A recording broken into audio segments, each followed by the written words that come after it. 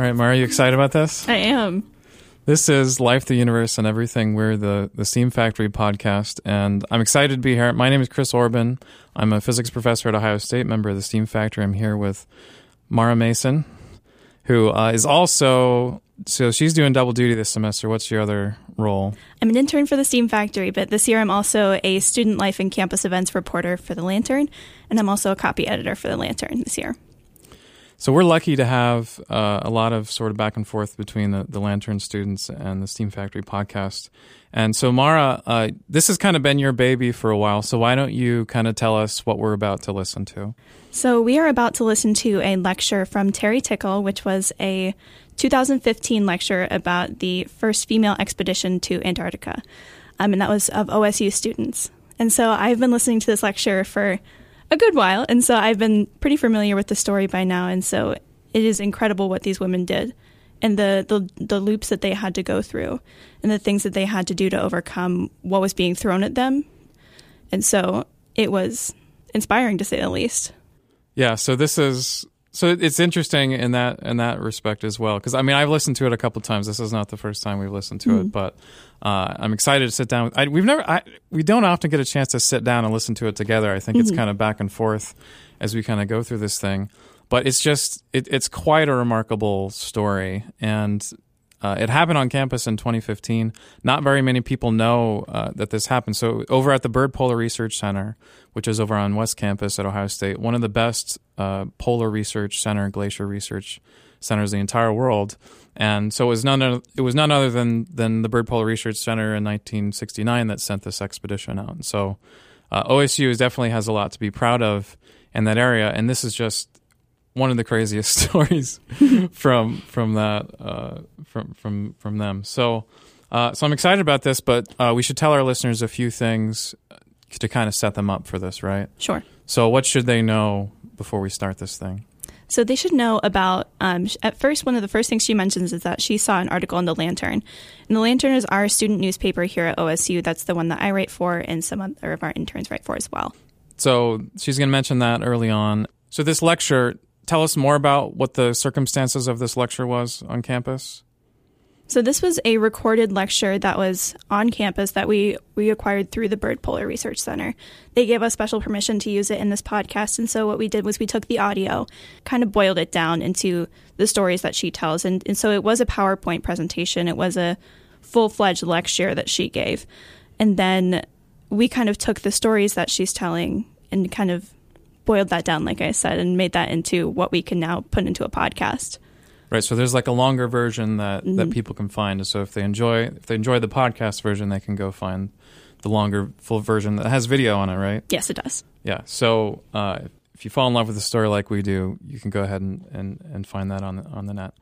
Now, I want to say kind of one other thing before we start, a little bit of Antarctica trivia, because she's giving the lecture in front of an audience at the Byrd Polar Research Center, so everybody knows about Antarctica over there. But so the thing you need to know is that there's kind of two main places that researchers go and kind of hang out at in Antarctica. There is McMurdo Station, which is on the Antarctic coast. There's a little town there where people kind of go to. And then there's the South Pole Base, which is, probably the coldest place on Earth. And she actually went to both of those places, but she's going to talk about McMurdo Station like you know where it is. So just to give you a heads up, McMurdo's on the coast, whereas the South Pole Base is right smack at the South Pole. I think that about covers it. You think we're ready to do this? I think we are. All right, let's listen.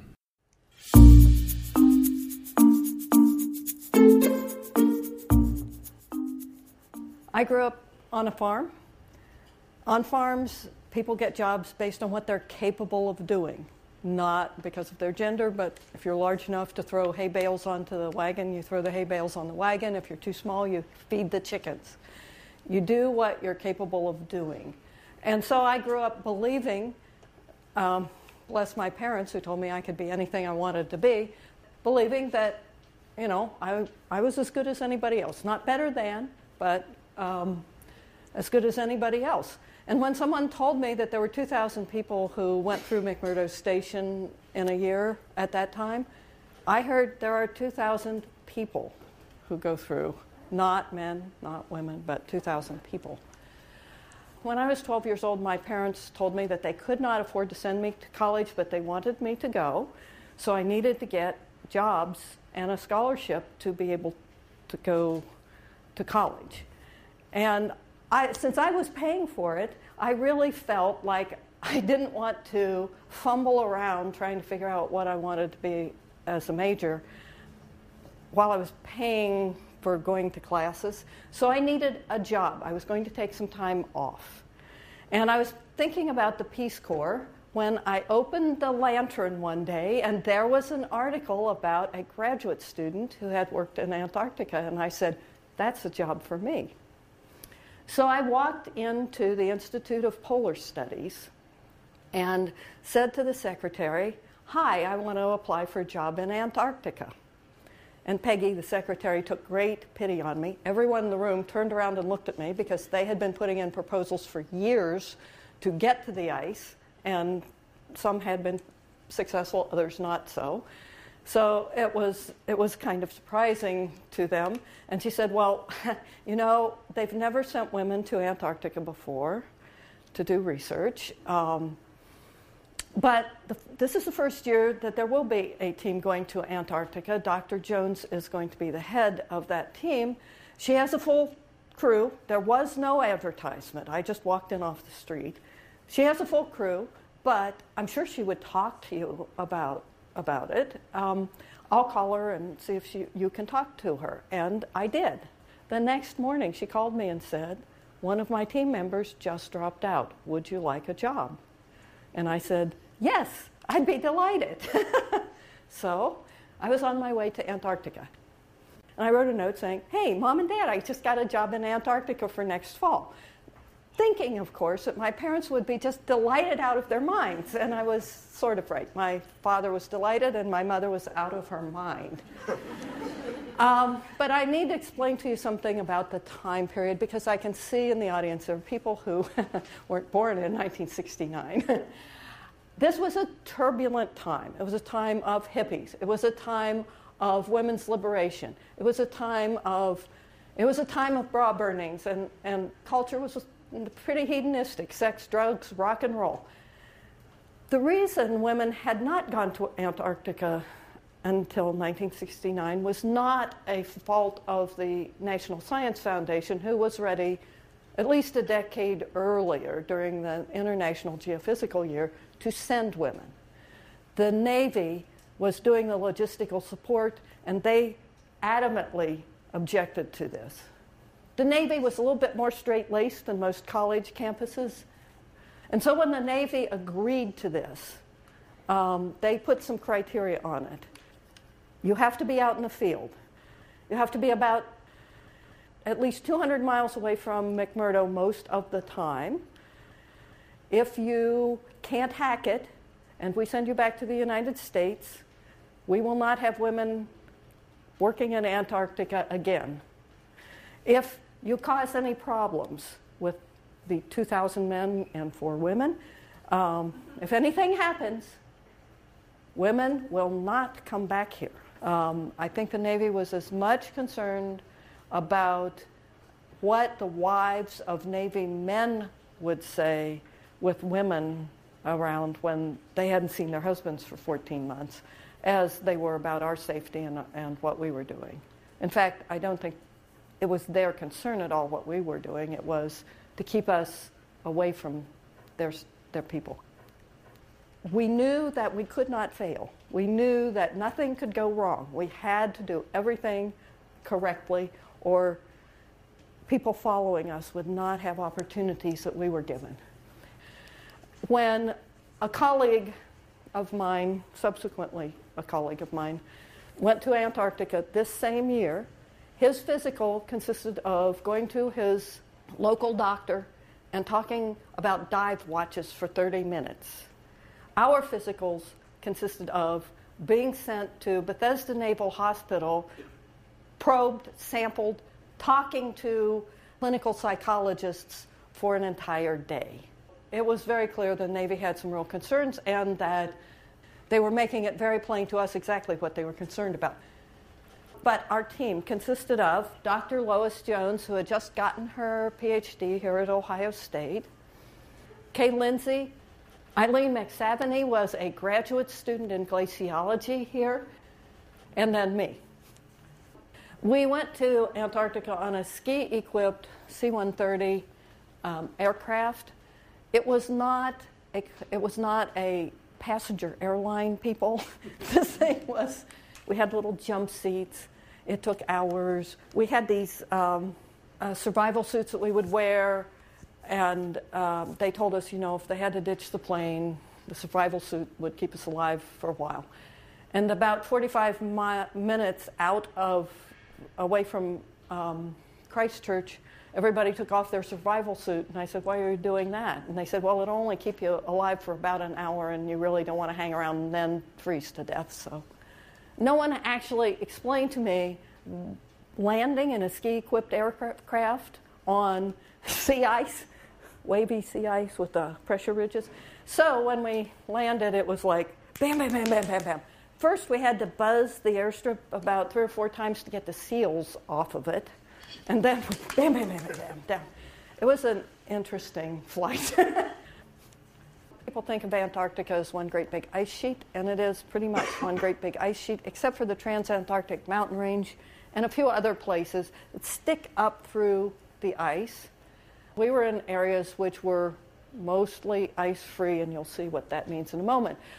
The snow school was run by the New Zealanders. The first day, one of the instructors was laying on the floor sound asleep, and his head was banging on the floor every time we went over a ridge.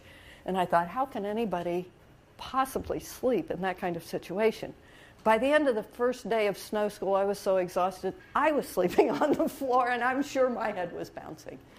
As we were going out, he said, all American women are lounge lizards. You aren't going to make it through snow school. Well, that was sort of a challenge. We had to make it through snow school. There was no other choice. They were teaching us not to fall into bottomless crevasses, although in the dry valleys, there are no bottomless crevasses because we weren't on glaciers. But anyway, we had to take snow school. We had to pass. And yes, we did, and actually with flying colors. If you injured yourself, if you were injured, they would send you home immediately because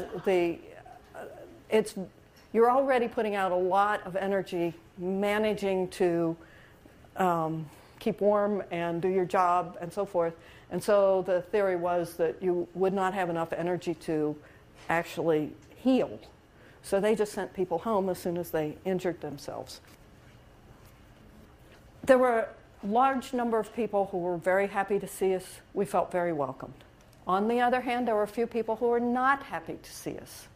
The day that we went out into the field, when we got ready to put our equipment on the helicopter, we noticed that somebody had replaced the equipment we had selected with holey tents and defective sleeping bags.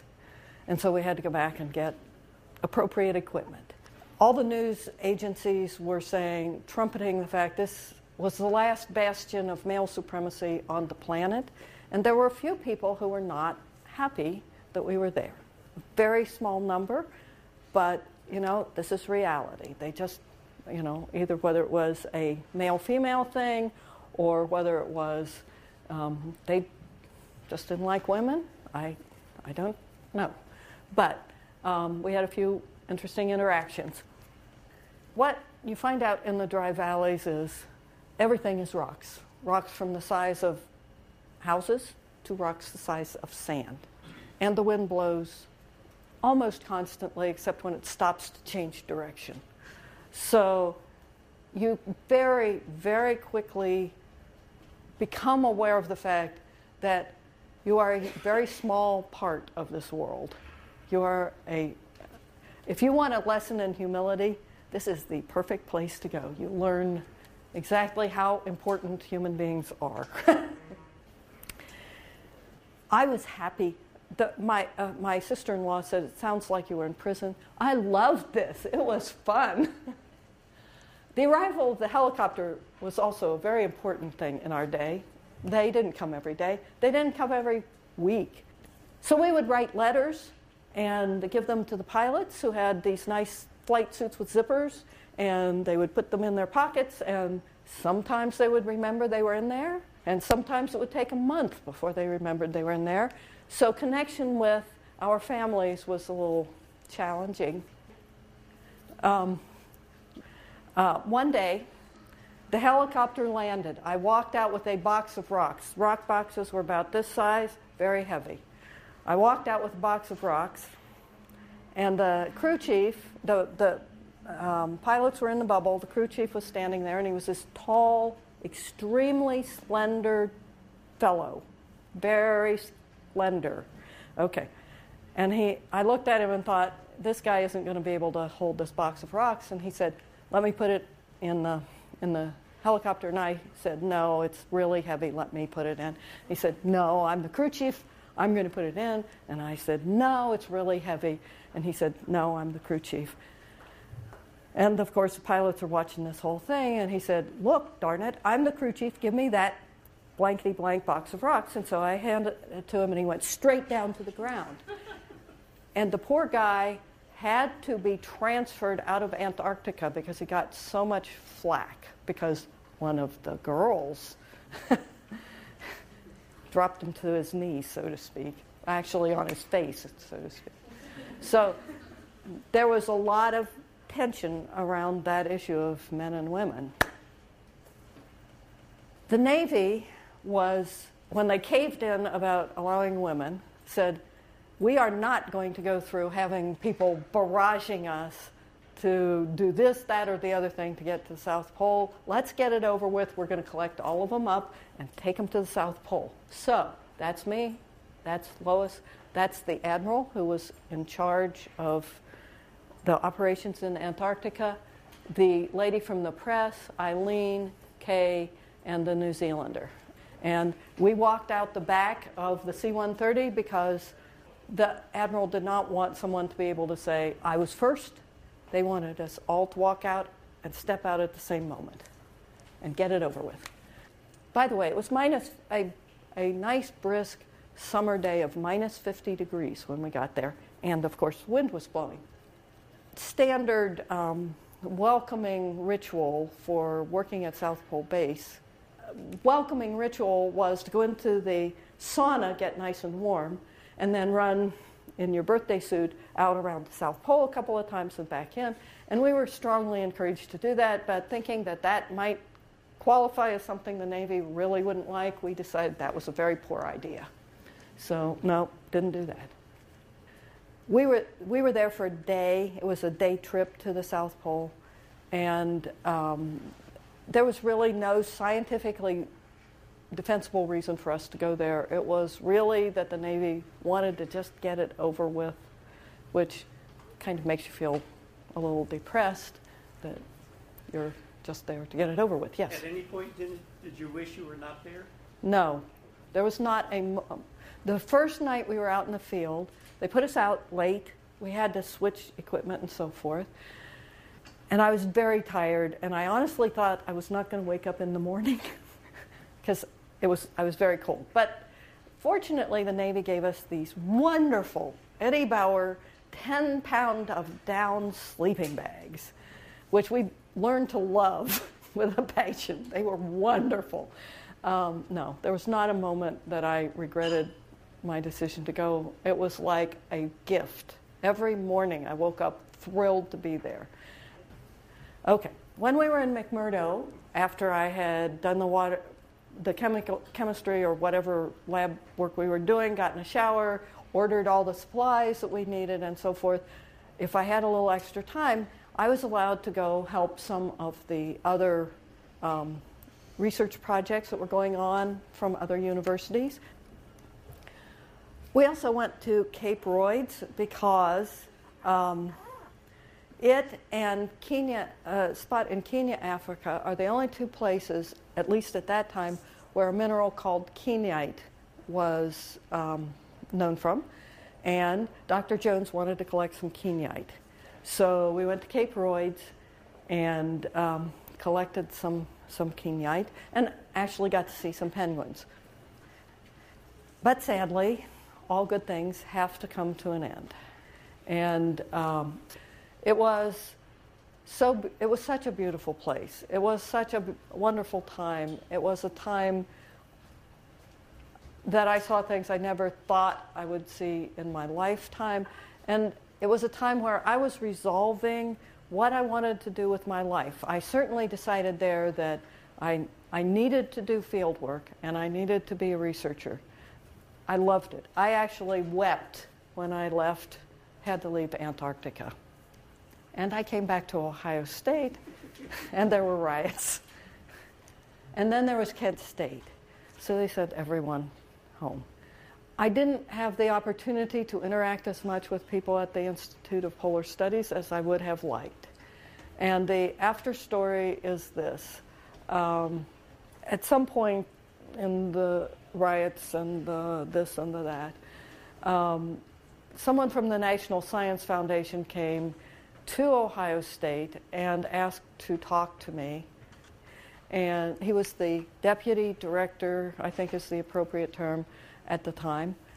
And the National Science Foundation asked if I knew that Kay was collecting mites and springtails. And I said, sure, I knew that. I'm a biologist. I watched her collect them. And he got extremely upset and said that none of us would ever set foot in Antarctica again, because apparently it was not only, it had been proposed and the National Science Foundation said you can do this part of the research but not this part, but Kay chose to do what she wanted to do.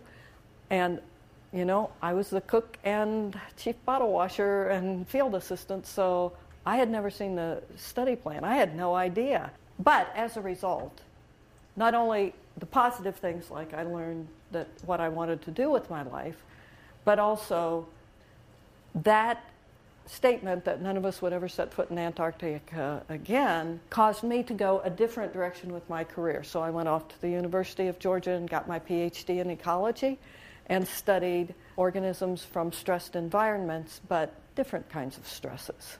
And as a result, I lost track of people at the Institute of Ecology the few that I knew, and disappeared from view. So now you found me. And that's the story. Like in today's society, women are still like underrepresented in the STEM fields, especially. How do you think women today can kind of like use your story and get over these obstacles of like, you know, pressure to not do male-oriented or supposedly oriented work in the science-related fields? My experience tells me that you tend to create your own chains. If you let people tell you you can't do things, you can't do them. If you say to yourself, I'm a human being, I'm capable of certain things, not other things, but I'm going to be the best human being I can be. I'm going to do the most things. I'm going to live my life with the most vigor that I can. Then you'll hear people say, well, you can't do math, you're a woman. And so you just tell them they're full of it and show them you can. I think that one issue in that is that people believe what they're told. My experience is you just go out there and ask to do things. If you don't ask, you never get to do them. If I hadn't walked in and said, hey, I want a job in Antarctica, facing what probably could have been ridicule because it was, if I had gone a year earlier, they would have laughed me out of the office. But I did it and it worked. I've done things in my life that didn't work. Okay, so what? If I hadn't asked, I would never have had any of my experiences in life. When I joined the U.S. Fish and Wildlife Service, there were hardly any women professionals. I ended up at the directorate level of the U.S. Fish and Wildlife Service. People told me I couldn't do things. They said, you aren't qualified. I had one fellow when I was in graduate school who We were at a party. He got drunk. He told me that women weren't really qualified to work in Fish and Wildlife Service. 15 years later, I had his job. I had a couple of professors here at Ohio State who were on a committee to hand out a scholarship for a course that was a field course, and I applied for it. I did not get it. Several years later, I was their boss. They were in 2 different locations, but I was their boss, and I just asked them about it, and they said, yeah, you were far and away the most qualified person for it, but we didn't give it to you because you were female. And I said, well, guess what? I guess I am qualified since I'm your boss. And to be perfectly honest, there are things I can't do. I have a tin ear. My capacity at music is 0 going into a negative number. But you know what? I didn't try to do that. I tried to do something else. What advice would you give students who were maybe in your situation and hadn't been far away from home? And what advice would you give to them if they're on the brink of study abroad or doing something outside of their comfort zone? Read Emily Dickinson. There's a poem by Emily Dickinson that says, "Goodbye to the life I used to live and the world I used to know, and kiss the hills for me just once, and now I'm ready to go." You know, do it. I don't know if you are familiar with Joseph Campbell, who was a comparative religionist, but he talked about the hero's journey. And each person has to, in their lives, go through a hero's journey of some kind, a recognition that, yes, I'm an adult and I am capable and I am confident that I can live my life. And that's really important. People really need those kinds of experiences. And they'll find out that the world is really generally a pretty nice place and people will help you. So, yeah, I'd encourage people to jump into it with both feet. So you've been listening to Terry Tickhill's talk to the Bird Polar Research Center, which they were kind enough to let us rebroadcast on the Steam Factory podcast. So the editing of that was done by Mara Mason here in the studio with me. And we've just been listening to it like you guys have. So, Mara, what stands out to you listening to it again? I know you've probably listened to it a bunch of times. It's I have to say, in terms of things to listen to over and over again, this one is, it doesn't get old. It doesn't, yeah. And there are a lot of lessons in here that she highlights really well, that she had to learn that there was the biggest concern, like she said, that the Navy had of them is that what would the Navy wives think? Yeah, well, it's interesting to think about the Navy's perspective on this because, you know, the newspapers and magazines around the world are talking about this first female-led trip to Antarctica. So it was definitely in the news, and you know, the Navy wives back home are reading this, and their husbands have been at McMurdo Station for like the last 6 months, and here's all these young women who are going to do the science expedition. So I don't know. There's part of me that can kind of understand a little bit of where the Navy is coming from with this, but on the other hand, it does seem ridiculous, the whole story about how one of her male colleagues just, talked to the doctor for 5 minutes to prep for the trip and things like that. Mm-hmm. What are the other things that you think of when you're listening to it again? My favorite story that she tells is the Box of Rocks story.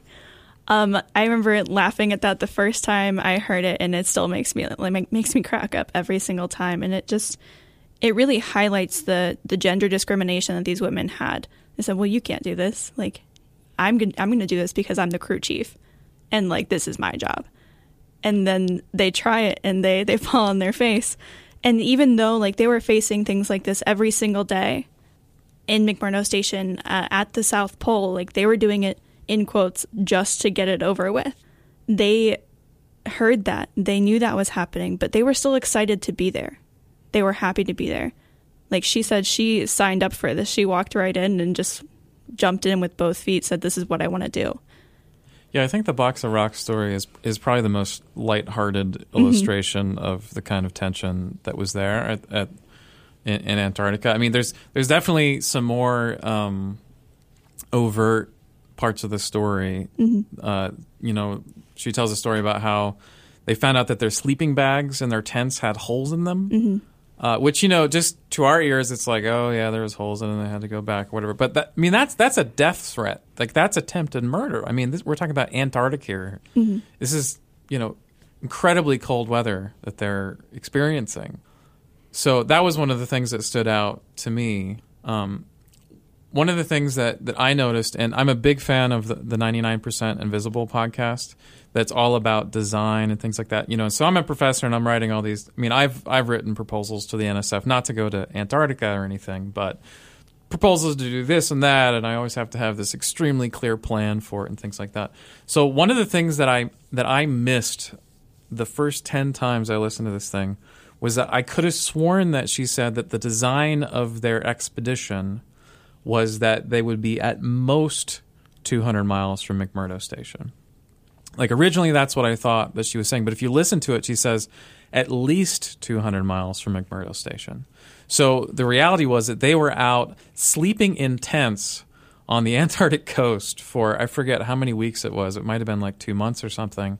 And they're trying to keep them away from McMurdo Station because they want, the Navy wives need to know that these women are going to be away from their husbands there. And so that little detail to me, I think in terms of the planning of the study, that little detail that they have to be at least 200 miles away means that they weren't sort of, this wasn't their sort of like the gentle introduction to Antarctica. They weren't sort of dipping a toe into Antarctica as sort of like the first woman, oh, okay, you're going to break the glass barrier, the ice barrier, I don't know what it is. But, they are roughing it as much as any other male team would. And the Navy was trying to see if they were going to die. Right? Yeah. And so the reason that, so in that context, the whole thing with the tents and the sleeping bags, like, people were trying to kill these women so there wouldn't be more women at the South Pole. So that would continue to be this sort of the last bastion of male supremacy. Yeah. As they said. So that was the thing that I kind of noticed. I don't know what other things you had. Kind of along the same lines. When they went through snow school, their instructor had said, well, all American women are lounge lizards.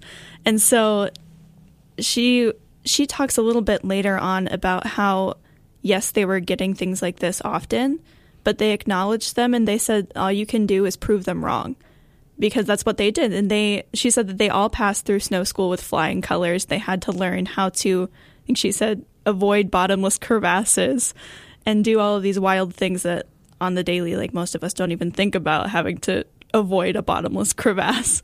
But they were doing all of these incredible things and they were proving everyone wrong.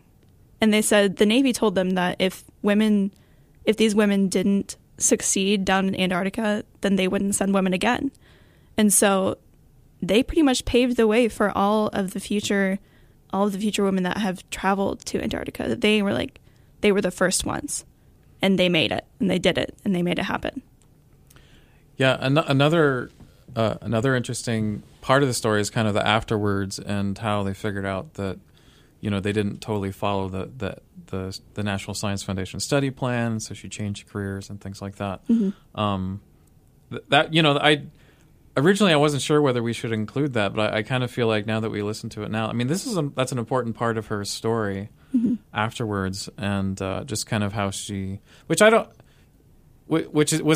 an interesting thing to think about. Basically they decided to take biology samples instead, in addition to the geological ones, and that just kind of pissed off the NSF. I mean, I think the rule there is that you do not piss. You don't bite the hand that feeds. You don't piss off the funding agency.